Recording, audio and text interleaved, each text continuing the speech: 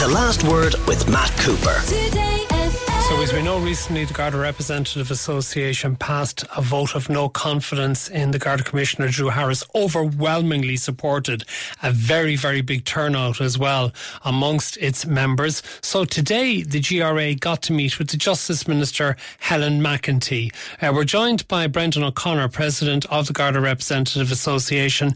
I believe you presented her with an alternative working roster. Tell us about that. Well, Matt, we have a proposal on the table. We've had it for quite considerable time, and we had it on the table in Westminster, and we believe that it's a very workable solution. It balances the need to provide a service to the public with the requirements of our members in relation to work-life balance, and we believe it wasn't given due consideration during the Westminster process. So that remains our policy and strategy, and we just presented the government and asked if the Minister would she have a look at it and see perhaps, although she's not going to obviously intervene in negotiations, but we want to show how reasonable our proposition is. And that but if she's not going to intervene, what's the point in giving it to her? Well, we just wanted to outline, we wanted to articulate that we believe that we have been reasonable at all times, and that we are actually the only staff association that remained with the process from the very start to the very finish. And we believe that a viable option is on the table and it should be given consideration. OK, has there been any sign of any give on the part of the Garda Commissioner Drew Harris since your vote last week?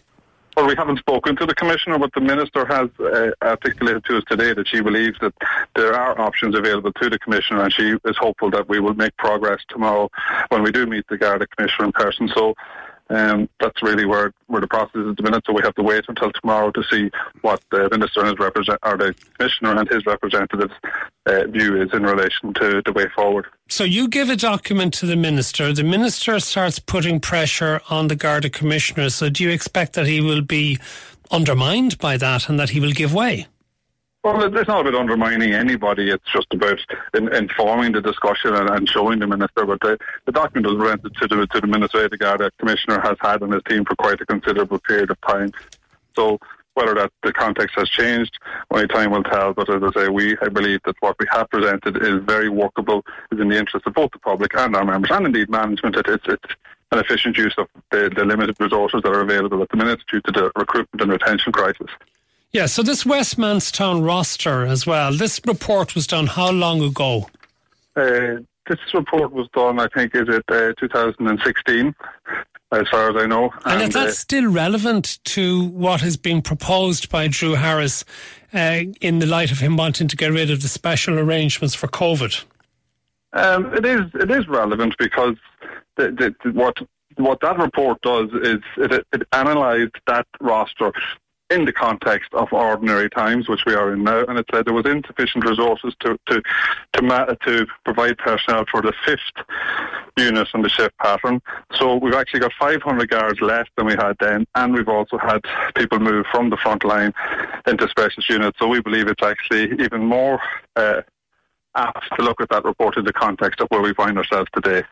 How hopeful are you that you're going to get a suitable resolution?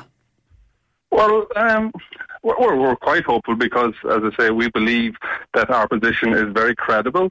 We believe the report today actually makes us more credible and shows the folly of the pursuit of this roster to bring this in at a time when it's even less suitable. And the Garda Commissioner wrote to us last November and told us that the roster was unworkable. So we now have the Garda Commissioner, what appears to be considering him, well, he has told us he's imposing a roster, but his own research and his own independent consultants at great expense to the state said was not fit for purpose, and also that he said himself last November in correspondence was not fit for purpose. So we're not saying that our proposal is the ultimate solution, but we believe that it provides a platform going forward, and we have a review built in where the Commissioner and management and the department can see where there is shortfalls in service, and we have committed to addressing those and fine-tuning the roster. OK, and just one final thing though, Brendan O'Connor, you mentioned work-life balance for your members, and that's understood, and that's a legitimate reason for you to have complaint. But is this really going to deliver better policing for the public of Ireland if you were to have the roster that you want in place? Well, we believe so, because at the end of the day, there's insufficient resources to provide the ideal service. But the roster we're working at the minute, while it was brought in during COVID, is very effective in spreading the resources that are available. And it's the go-to roster for Garda management whenever there's times of excess demand, like state visits or big sporting events. So we think it's tried and tested.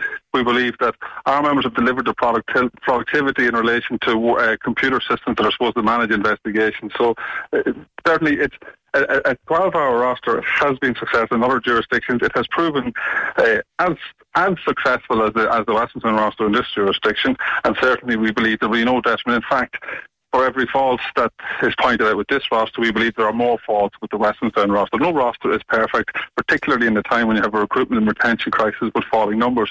And we believe that the roster is fit for purpose in the current environment. Okay. Thank you very much for this, Brendan O'Connor, President of the Garda Representative Association. The Last Word with Matt Cooper. Weekdays from 4:30. Today